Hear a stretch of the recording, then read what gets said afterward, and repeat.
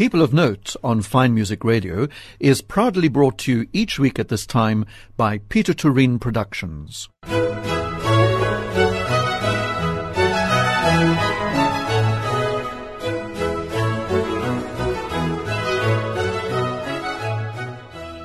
You're listening to Fine Music Radio, and Rodney Trudgeon welcoming you to this week's edition of People of Note. You may have heard that there's a play opening at the Baxter Theatre called The Beauty Queen of Leenane, a theatrical masterpiece by the acclaimed Irish playwright Martin McDonagh. And it's a recipient of 4 Tony Awards and the winner of 5 Naledi Theatre Awards. And it's being presented by How Now Brown Cow and directed by Charmaine Weir-Smith. And Charmaine is with me here in the studio to talk about this play, which sounds to me intriguing, and I know nothing about it. So, first of all, obviously Irish. So tell me a little bit about it. And welcome, Charmaine. Thank you, Rodney. Wonderful to be here. So the play, I suppose, can best be described as a psychological thriller about a relationship between a mother and a daughter. And yes, while it's set in Ireland, the themes are so universal and the comedy is universal that really it could be set in Santon or Claremont. I mean, it really resonates with whoever has ever been in a relationship with a mother and whoever has fallen in love, because there's also a romantic element to the show. There are twists and turns, so I can't reveal more than that, but I will tell you that it has audiences on the edge of their seats. And it's a wonderful, wonderful, rich piece to direct and to perform. Now, the first question I want to ask you about that after your answer is, do you have to perform it with an Irish accent, or do you perform it wherever you happen to be, as you said? No, it most definitely is written in an Irish dialect, and particularly it's not Northern Ireland, it's not Belfast, it's set in Leenane, which is a very real place in Galway. And the actors worked very hard on their accents, and we got an accent coach, and it is most definitely done in an Irish accent. But like when you watch a movie, you hear it for the first 30 seconds and then you're in. Absolutely. And you're part of that world. Yeah. So that's interesting. So it has to be in Irish. And is it a difficult accent to acquire, to act with? The actors certainly picked it up very, very quickly. But we worked with a wonderful accent coach, dialect coach, Robin Scott, who's also a wonderful actress in her own right. And I find I start going into Irish when I'm directing them because it's so much part of our world. So, I mean, maybe for some actors, but these 4 just went in boots and all and do very compelling Irish accents. Give me a bit of an example of the Irish accent from the play. Or is that unfair to ask you? A line or two? No, it's not unfair. Mean you're all to me is, that's all you are, you're mean. It's a much softer accent than a harsher Belfast accent. Okay, yes, because I haven't done it any justice at all now. No, because I think you're right. People often think Irish can be rather harsh, but it is the northern Belfast area. That's a very hard sound, and this is a slightly more lilting sound. Yes. What sort of period is it set in? You know, the play is set in 1996, and so we follow that route. There are no cell phones. There's a landline telephone. There's a lot of letter writing that happens in the play. But it feels incredibly contemporary. And that is the beauty of Madonna's writing, is that it crackles. That dialogue crackles. And relationships don't change. People are people. And it through feels, the centuries, isn't it? Absolutely, really? Absolutely. It's why you can watch a Shakespeare and it still feels utterly contemporary. The ambition of Lady Macbeth and the sexual charge and taming of the shrew. Do you know what I'm saying? All of that still resonates. So that's what good writing gives you. It's timeless. So it's clearly deserved all these awards. It's a multi-award-winning play. We were very happy that we were honoured in Johannesburg. So obviously, because you've just done a run in Johannesburg, haven't you? We did a run in October last year, but we've just had the Johannesburg Awards for 2022, and we did, as you read, we did very, very nicely. Yes, winner of 5 Naledi Theatre Awards, and now you've brought it to the Baxter. Yes. What size cast is it? It's a large? Four-hander. Oh, it's a four-hander. And the characters are? So Jennifer Steyn plays the mother, Mag, and Julianne McDowell plays the daughter, Maureen. And Maureen's paramour, her love interest, is played by Brian Hiles. And he has a brother, a character called Ray, who's played by Sven Rugrok. So it's not too difficult it's not unwieldy in any sense. No. It's been a wonderfully intimate production to direct. And when you say the audience sits on the edge of its seats, is that because is there terror in it, or is it just mystery, or what is its leading It's a play about secrets and lies, and it's explosive. And it's unexpected. Mm-hmm. And so you think it's going in one direction, and then it changes. And that's what I mean when I say they sit on the edge of their seat, because sometimes you hear audible gasps in the audience, which is fantastic. I was going to say, then we know we've done our job well. Yes, and it's working. Yes. As a crew, I presume it works well together as well, because I'm sure when there are various people in a play, getting on with each other is terribly important. There is such a warmth with this cast. Mm-hmm. We all adore each other. And I'm honestly not just saying that. We genuinely adore each other. In fact, on Friday night we all went out together. What next? Exactly. And that's a blessing. You don't know when you cast a production. You don't know what the chemistry is going to be. You hope it's going to be great and supportive, we're all very supportive of each other, but you don't know. So this really is just an additional blessing. I just want to ask you some background material here, because when you cast a play, obviously the director is there. You are the one that makes the final decision, aren't you? Once they've chosen you as the director, so you get asked to direct, yes, and then you choose a cast. Yeah. Is that a tricky process? Well, I think it's 50% of the play. Once or twice in my life, I haven't been happy with casting, and I wish it's because an actor wasn't available. The actor that I wanted wasn't available, and I went with somebody else, and it didn't work. It wasn't.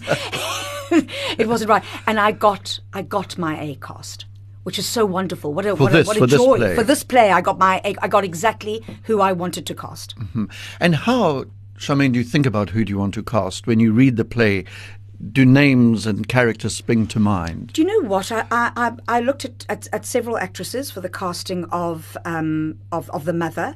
In my head, I was holding several names, but then I held up auditions, because sometimes somebody walks into a room and they're not your first choice, but they change your mind. And in that moment, you see them, they bring you an offering of how they're going to interpret this character, and it's exciting, it's wonderful, it's inventive, and you go, well, that's it. They realised it closer to my vision, because I always come with a very strong vision. Mm-hmm. I won't take on a project unless I work on the play before I even hold auditions, and I go, what is my vision for the production?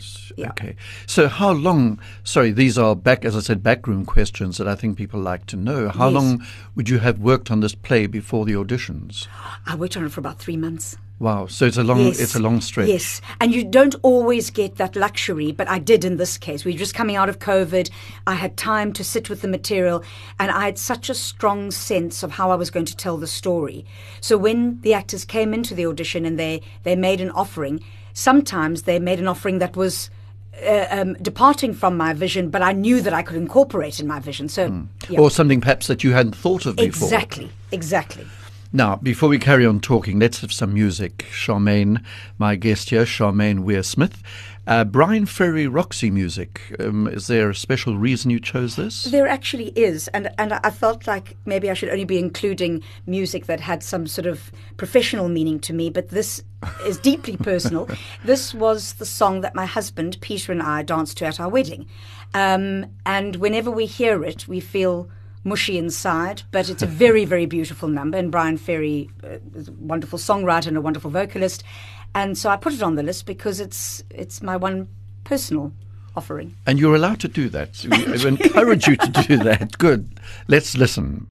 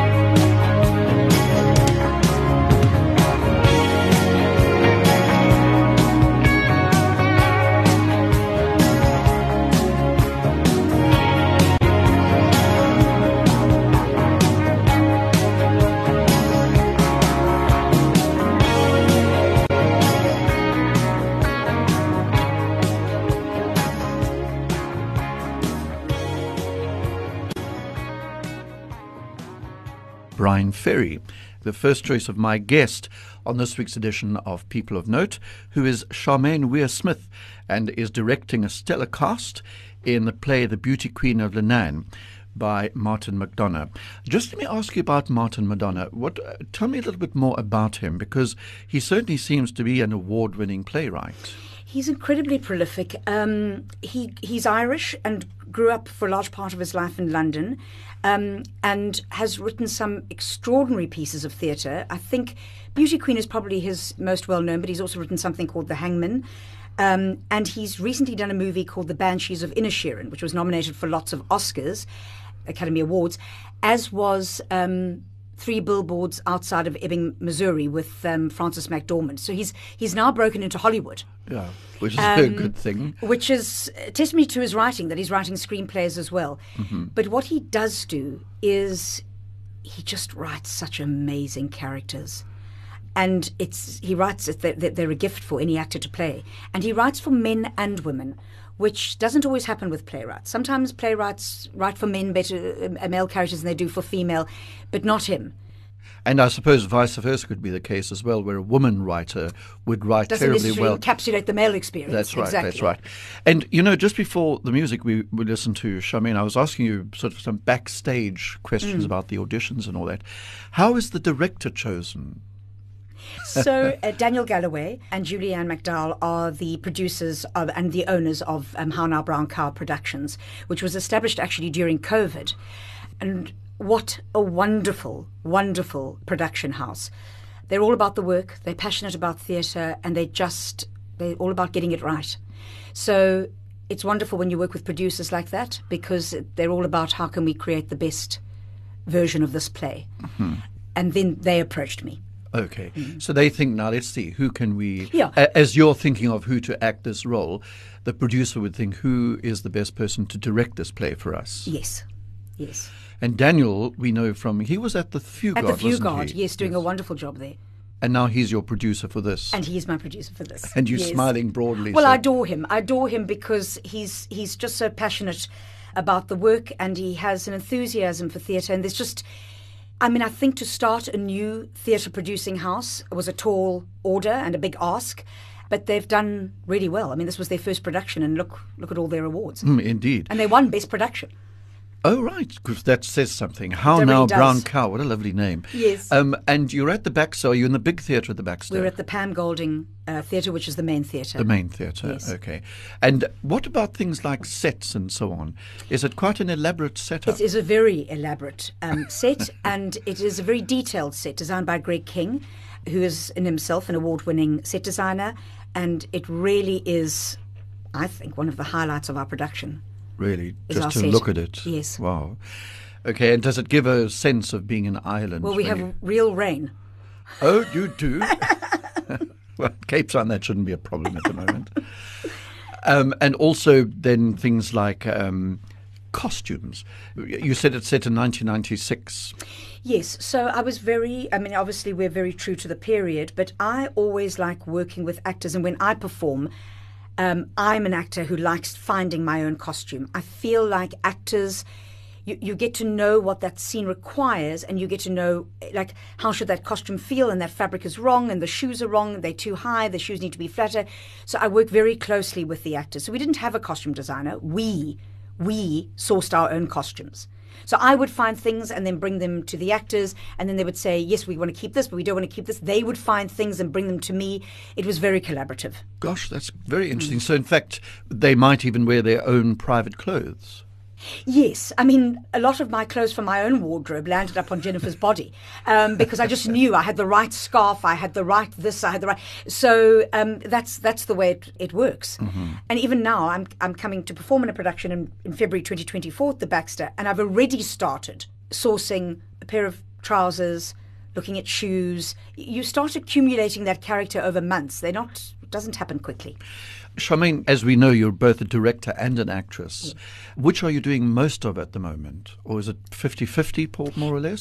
This last year has been mostly directing, because the show that I'll be doing is a new South African work written by Rosalind Butler and directed by Craig Frymond. And it was in development. And so we thought we were going to do it in 2023, and now we've got our booking for 2024 at the Baxter, and then we'll transfer to Johannesburg. So it just landed up being a case of developing a new script, which is extremely exciting to do new South African work. I'm sure. Yeah. And that's why you're coming down to do that? Yes. And when I say coming down, because you live in Johannesburg? Yes.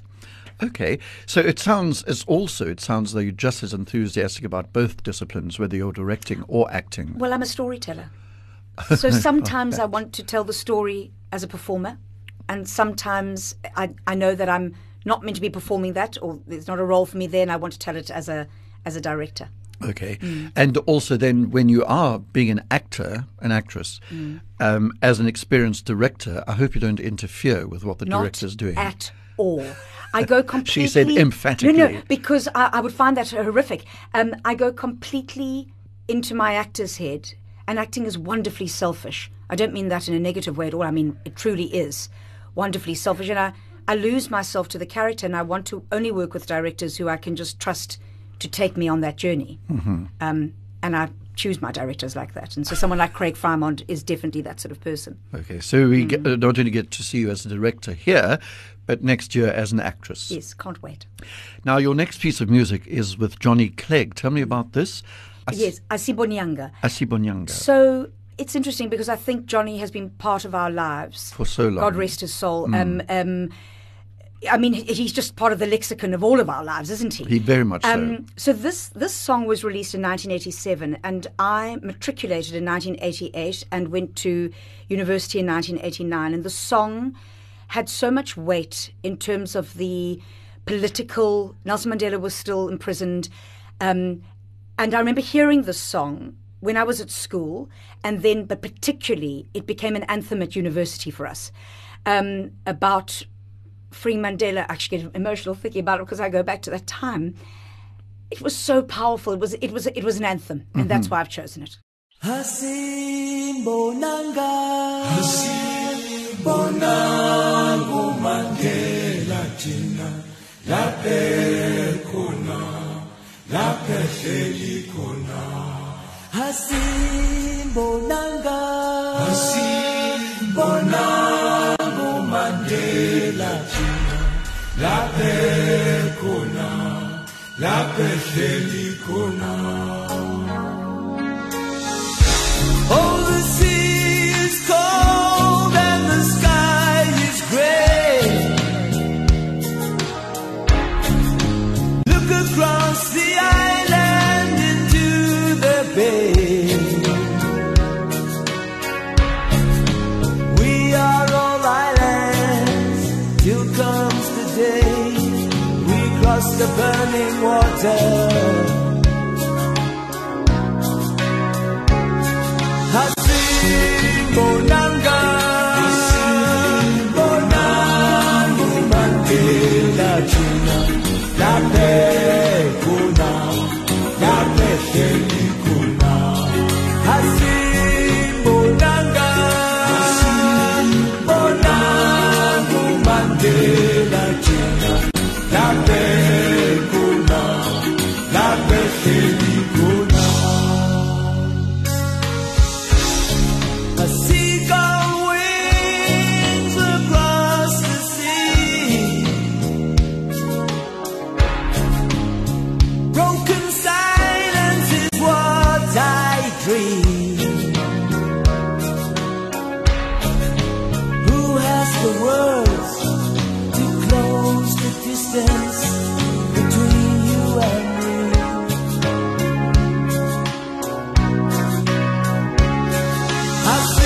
Hasimbonanga, Hasimbonanga Mandela Tina, Lape Kuna, Lape Sheli Kuna.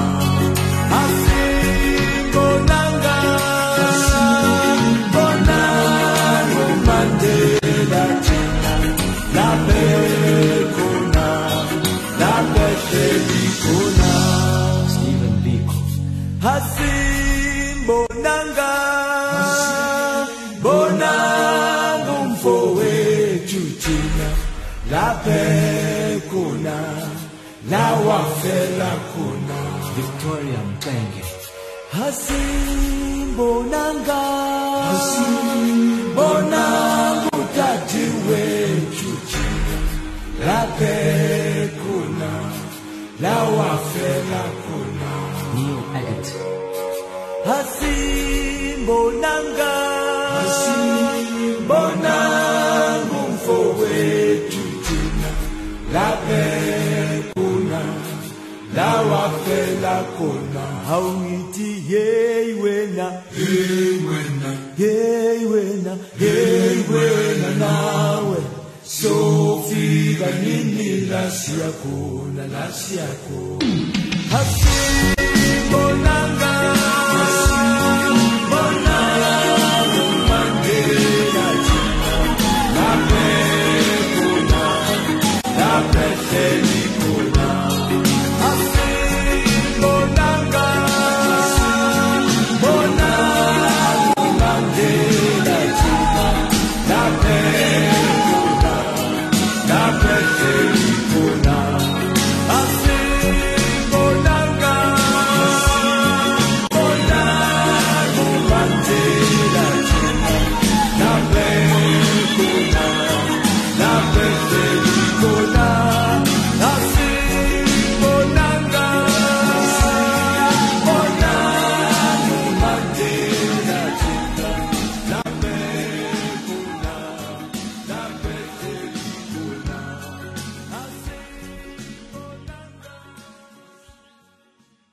Johnny Clegg and Asimbonga. Asibonyanga. There you are. It does certainly have an anthem feel to it, doesn't it? And immediately you hear it, you sort of, it's a get up and follow me sort of song. Absolutely. And how can we make this change happen? Right. And look what happened. Fortunately, he lived to see it all. Yes. To all happen. Okay. My guest on People of Note here on Fine Music Radio this week is Charmaine Weir-Smith, who's the director, a multi-award-winning director of the play The Beauty Queen of Leenane by Martin McDonagh, which is opening at the Baxter Theatre on the 2nd of August and runs through to the 19th of August. And we've been talking a lot about the play, and we'll come back to it, but I want to find out a bit more about you, Charmaine. We've established that you're both an actress and a director. And did the acting bug bite quite early in your life? Very, very early on. I was fortunate to have a mother who took me to theatre. And in Durban, you would remember there was a theatre called the Alhambra. Yes, very much so. The Alhambra Theatre, and they used to bring, Brickell and Burke used to bring The Sound of Music there and Hello Dolly. All those glitzy things, razzle dazzle. My mother took me to see those. And then I remember particularly a moment in my life which was quite defining. My mother took me to see the pantomime Cinderella. And Peter Elliott, the actor, played Buttons. And I think we were in about the third row. I remember feeling very close to the grease paint and sweat. And he said, who believes in magic? Who believes in magic? If you believe hard enough, it will happen. I mean, something had to happen on stage. Yeah. And in that moment, I thought, well, this is it. This is it. I believe in magic. This is it. And literally from 7, when they say it's a calling, it really is a calling. Mm-hmm. And I always say to people who are sitting on the fence, should I do drama? I go, if you're sitting on the fence, it's not for you. Yeah. It is a calling. If you can see yourself doing anything else, you mustn't do it. But there never really has been anything for me. So you were 7 when you saw this happen. I was 7, and I felt it inside myself. And then I always listened to lots of music on my record player, my vinyl records, and have always loved the theatre and storytelling, and I've always been a voracious reader as well. Uh-huh. So the world of words and movies, and that's just my medium. Did your parents support you when they heard that their little girl of 7 wanted to become an actress? Well, I was raised by my mum, and my mother absolutely was fantastic. When I said I wanted to do it, everybody else's parents were saying, "Well, get something else to back you up, just in case it doesn't work out." And my mother went, "Great, do it." So there was nothing else backing me up except hopefully I had some sort of talent. Well, also the fact that you were so convinced that your calling had now been discovered, that must have helped a lot as well. So how did you get into it? What did you start doing? When I left school, I went to the University of Natal, and there was a wonderful drama department then run by Professor Scholz, and I had an extraordinary lecturer called Mervyn McMurtry who really helped me find my voice as a performer, as an actress. and didn't allow me to be lazy for 1 second. He believed in discipline. But also he was great with text, which I'm a fundamental believer that nothing exists without good writing. Doesn't matter how brilliant you are as a performer, if the writing's not good, you're stuffed. Yeah, there's nothing to do with it, is there? I hope I'm allowed to say you're stuffed on radio. But, well, we'll let you get away with it this time. But so I did my honours degree there, so I was there for 4 years, and then I auditioned for the Loft Theatre Company, which was a very groundbreaking, prolific. I remember it well in Durban, yes. And we did, and I got in, which was fantastic and really a wonderful, wonderful grounding. Just we did such diverse theatre, and were exposed to South African writers, South African directors, international writing. And I was in the Loft Theatre Company when I won my first award. I played Ophelia in Hamlet, and I won my first Vita Award, which was a lovely affirmation at the age of 23 that you'd made the right decision. That I was on the right path. And then, you know, the way things snowball, Penny Charteris, who was a Johannesburg agent, had come down to watch Hamlet because a lot of her Joburg actors were in it. And then she saw me and she said, "I'd like to represent you." And that's how I made my way to Johannesburg. Wow. Who was at the Loft Theatre when you were there? Who was running it? It was Murray McGibbon and Roger Dwyer. Oh, right, okay. Who were both wonderful people in their own right and passionate about theatre. And I was in a wonderful group of actors who, a lot of them are still performing. Indeed. And so you went up to Johannesburg and your career took off. Yes. And I've been fortunate to work with amazing people, and I think you've got to always work with people who challenge you. If you work with the same people all the time, I don't think you grow. Yeah. And it's been a wonderful, wonderful journey. Charmaine, how did the directing come about? So my friend Denise Stock, who now lives in the UK, who was also a wonderful actress and particularly musical theatre actress, we lived together. We shared a house. This is before I was married. And we were desperately unemployed. It was coming up to December, and we thought, we can't not have any money going into December. So we approached Janice Honeyman at she was then the artistic director at the Civic Theatre, as it was then known, which is now the Joburg Theatre.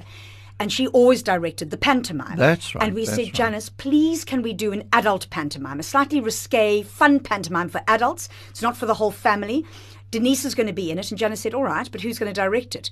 And out of her mouth, Denise said, Charmaine will direct it. And I was like, what on earth is she talking about? I've never directed a thing in my life. Especially a pantomime. Which is... pantomime. But you know what? I mean, well, the one thing I know I can do is act. So and I'm good with text. And so we had found this adult pantomime, and I directed it. And it's just another string to your bow when it comes to storytelling. And I loved it. I loved collaborating with actors on the other side of it. Yeah. People often ask me, they say, what do you prefer? Well, when I'm directing, I direct. When I perform, I don't want anybody else to play that character. I want to play that character. I want to tell the story. I understand. So it's not a case of preferring. It's which side of the story are you telling? Yeah. Well, that was a passionate answer. Charmaine, let's have your next piece of music. And here we have Kiri Tikanawa, Karo Mio Ben. Now, different from what went before, but now what is the reason for having chosen this? So I chose it because it was the first time I realized that music is the other actor when you're telling a story. And I use a lot of music when I'm directing. I feel that there's a lot of power to not just creating an atmosphere, but to furthering the emotional landscape of a story with music. And this song I first heard in E.M. Forster's production of A Room with a View, which probably is one of my top 10 movies. I knew the book very well. I knew E.M. Forster's book very well, but Merchant Ivory then made the movie with Helena Bonham Carter and Maggie Smith and Julian Sands. And this is a scene where Lucy is kissed for the first time in her life by George Emerson. And instead of so there's a long paragraph in E.M. Forster's novel that describes how he walks towards her. And what Merchant Ivory decided to do, I think James Ivory was directing, was to underscore it with this particular number. Oh. And it became a quintessential scene of love and a woman's sexuality and being kissed for the first time in Italy.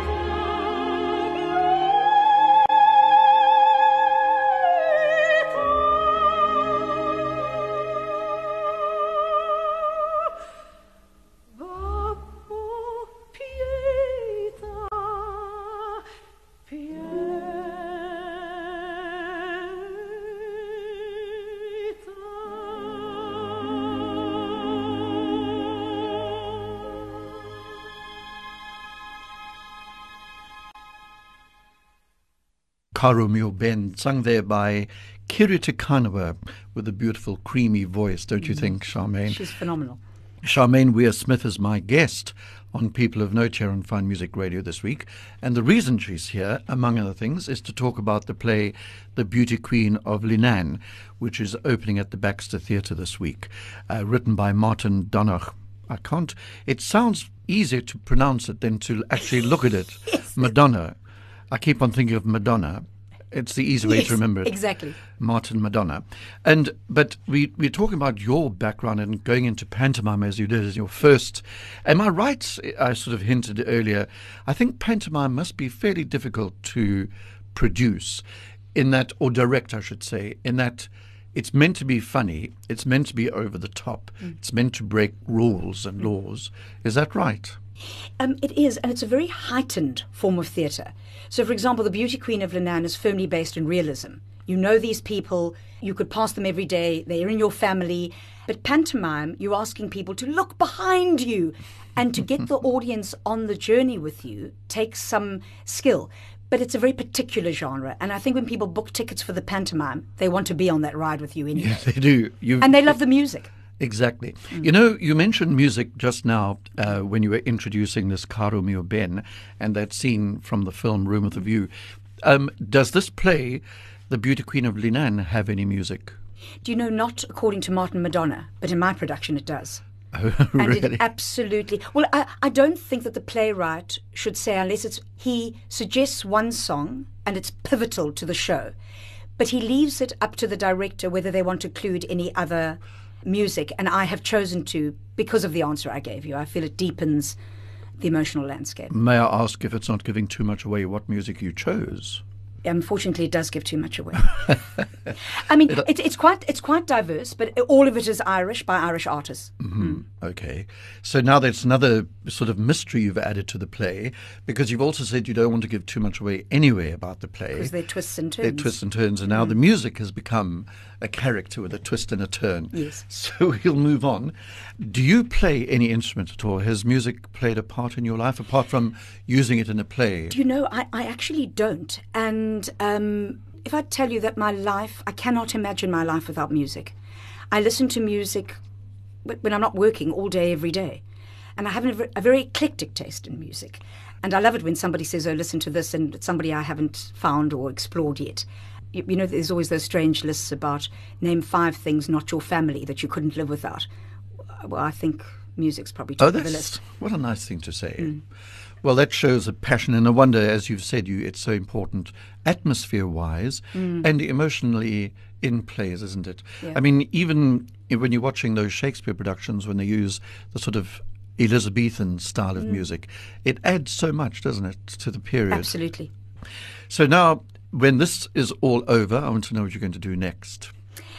I know you're coming down here next year. Exactly. I'm going back home to be with my family, who I'm missing.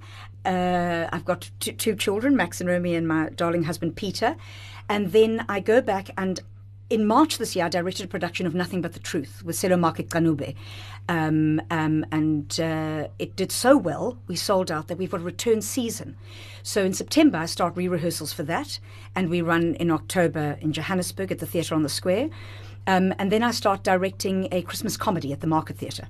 Oh, that's really sort of pantomime-ish. Yes, hopefully a feast for the whole family and a good laugh. And then I go on a short holiday, and by the 8th of January, I'm rehearsing this play that we're coming down to the Baxter with. It's called Expelled. You said about missing your family. It must be tricky if you come down for a run, because you've been here presumably for a few weeks rehearsing. Yes. And getting it all sorted out. Then it runs for what? 2 weeks? Yes, and I will pop back down, but I leave after opening, and then I'll pop back down for a note session and to look after them. But yes, when I'm performing, I mean, I'm gone for like a month, so then I make sure that my family fly to come and see me and spend some time with me. I can't go a whole month without seeing them. No, of course not, especially... They're my people. Exactly. I can't. Your life. Yes. Actually. Yes. And that thing that you just mentioned about coming down after the opening, to give notes, because things can go wrong, can't they? They can sort of slip and slide, and you can say, no, listen, you're letting this slip. No. And as an actor, I value my director. So I need my director to say, oh, Charmaine, just that little moment there, it's going on a little bit too long. Tighten it there. Okay, we're waiting too long to come in with that cue. And my actors will always say, when you're coming down? Because they know they are more than capable, brilliant as they all are, to run with the show. But it's small little technical notes. It's not about the storytelling. It's small little technical notes that you just keep everything tight. Do you tell him when you're going to be in the audience, or do you surprise them? Yes, of course. No. Oh. Yes, of course. I think you shouldn't. Keep them on their toes. Absolutely. And then at the end, suddenly appear backstage. Yes, an apparition. An apparition. Oh, there's our director. Yes. Charmaine, another piece of music, Alicia Keys. Tell me what this is all about. So Alicia Keys is an extraordinary Grammy Award-winning artist. I think she's got something ridiculous. I mean, I think it's like 16 or maybe it's even 20 Grammy Awards. But she's classically trained. Even though she's a pop star, she's classically trained. And this, for me, is one of the greatest love songs ever written, and musically brilliant. I keep on falling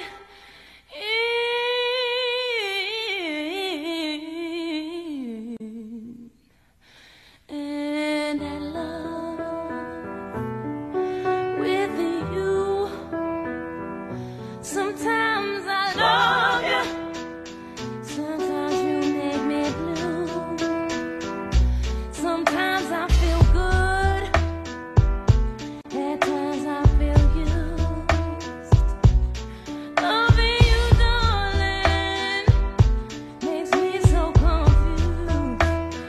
I keep on falling in and out of love with you. I never loved someone the way that I love you. I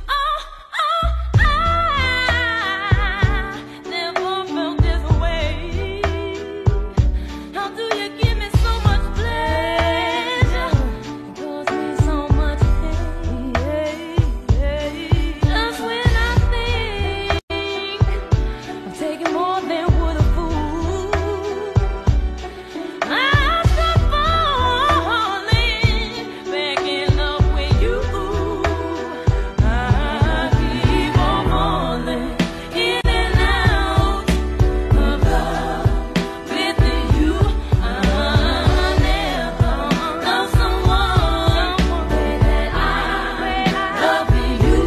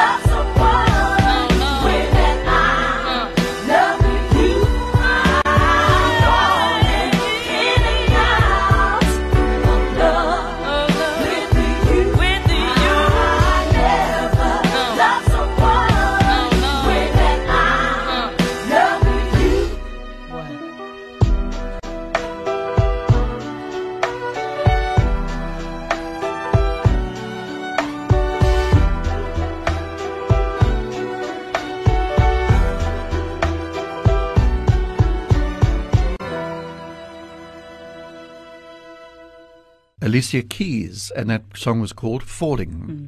And another choice of my guest on this week's edition of People of Note here on Fine Music Radio, Charmaine Weir-Smith, who is directing the play The Beauty Queen of Leenane, which opens at the Baxter Theatre this week, and by all accounts sounds fascinating. You talk about people being on the edge of their seats. You use words like psychological thriller. So is it a kind of traumatic evening at the theatre? And I don't mean that negatively, obviously. I know what you're saying. Rodney, you know what? It's so well written. There is humour, there's comedy, people laugh until they don't.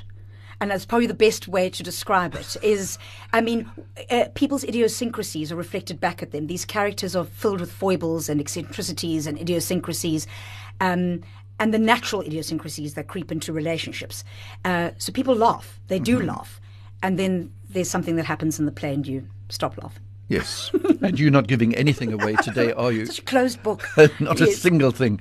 Because a psychological thriller, I mean, a thriller like that without laughs can be a very, Would be harrowing. Well, yes. It can be harrowing, but sometimes theatre needs to be harrowing. Yes. You know, and there certainly are elements of that. That are harrowing. Yeah.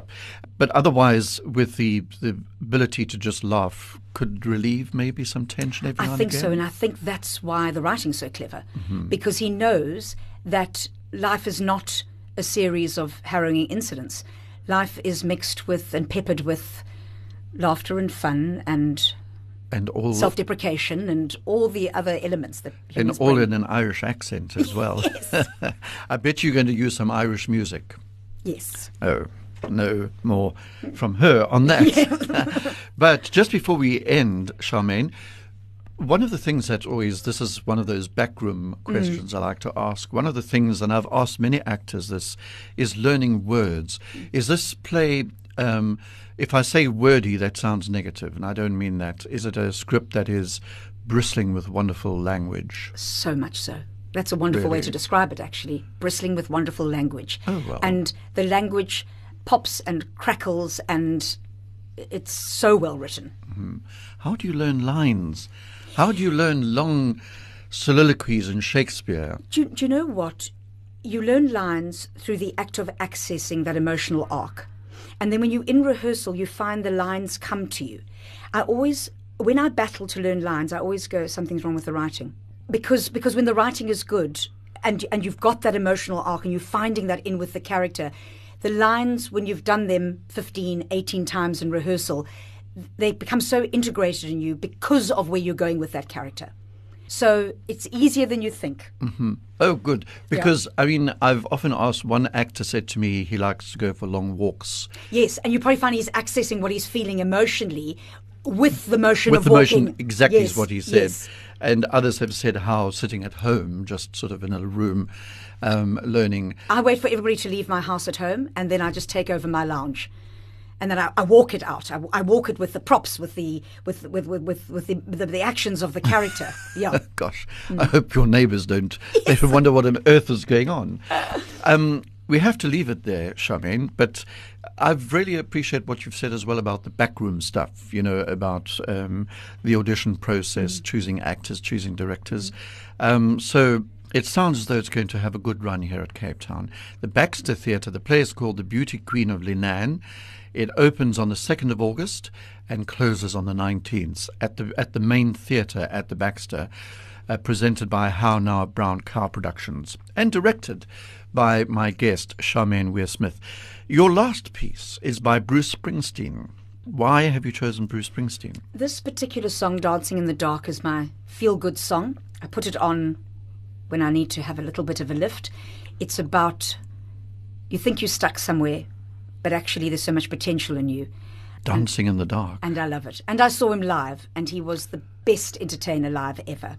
Oh, can I just fit in another quick question? Have you Yes. performed overseas? No, I haven't. I okay. saw him in Johannesburg. Oh, of he was course he touring, came. That's and right. he was extraordinary. Extraordinary. Well, he is a bit of an icon, isn't Yeah. he, Bruce Springsteen? So we're going to end our People of Note with Bruce Springsteen and Dancing in the Dark and say a big thank you to Charmaine Weir-Smith. All the best. Thank Hope you, to Rodney. see you when you're here next year Yes, in the play. thank you.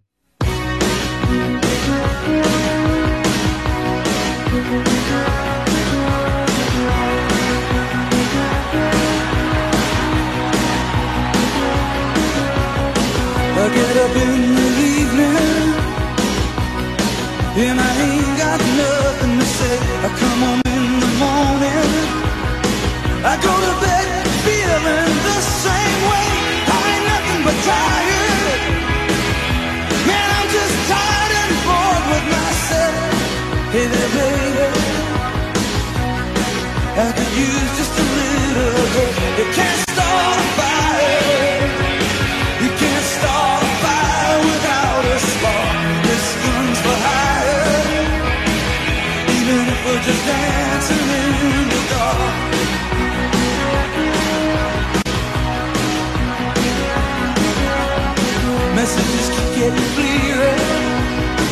radio's on and I'm moving round the place. I check my look in the mirror. Wanna change my clothes, my hair, my face, and I ain't getting nowhere. I'm just living in a dump like this. There's something happening somewhere. Baby, I just know this. You can't start a fire.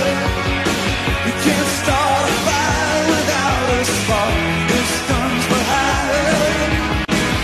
Even if we're just dancing in the dark.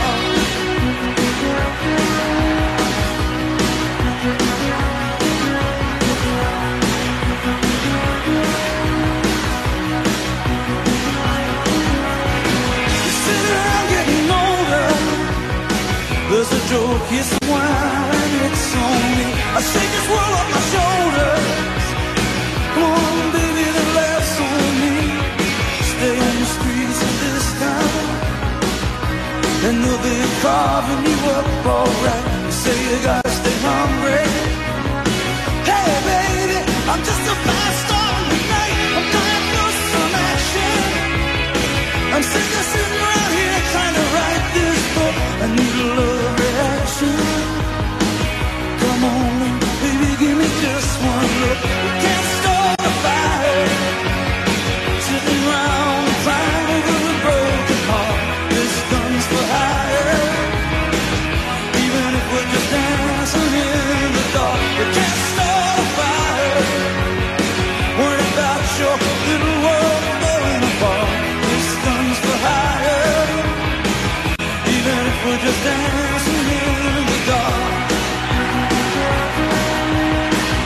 Even if we're just dancing in the dark. Even if we're just dancing in the dark. Even if we're just dancing in the dark.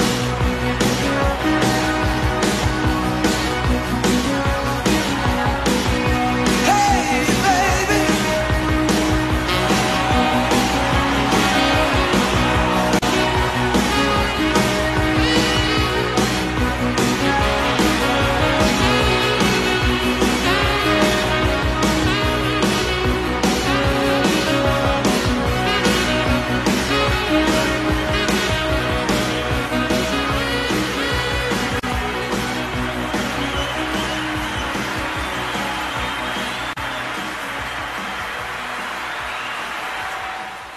People of Note on Fine Music Radio was proudly brought to you by Peter Turing Productions.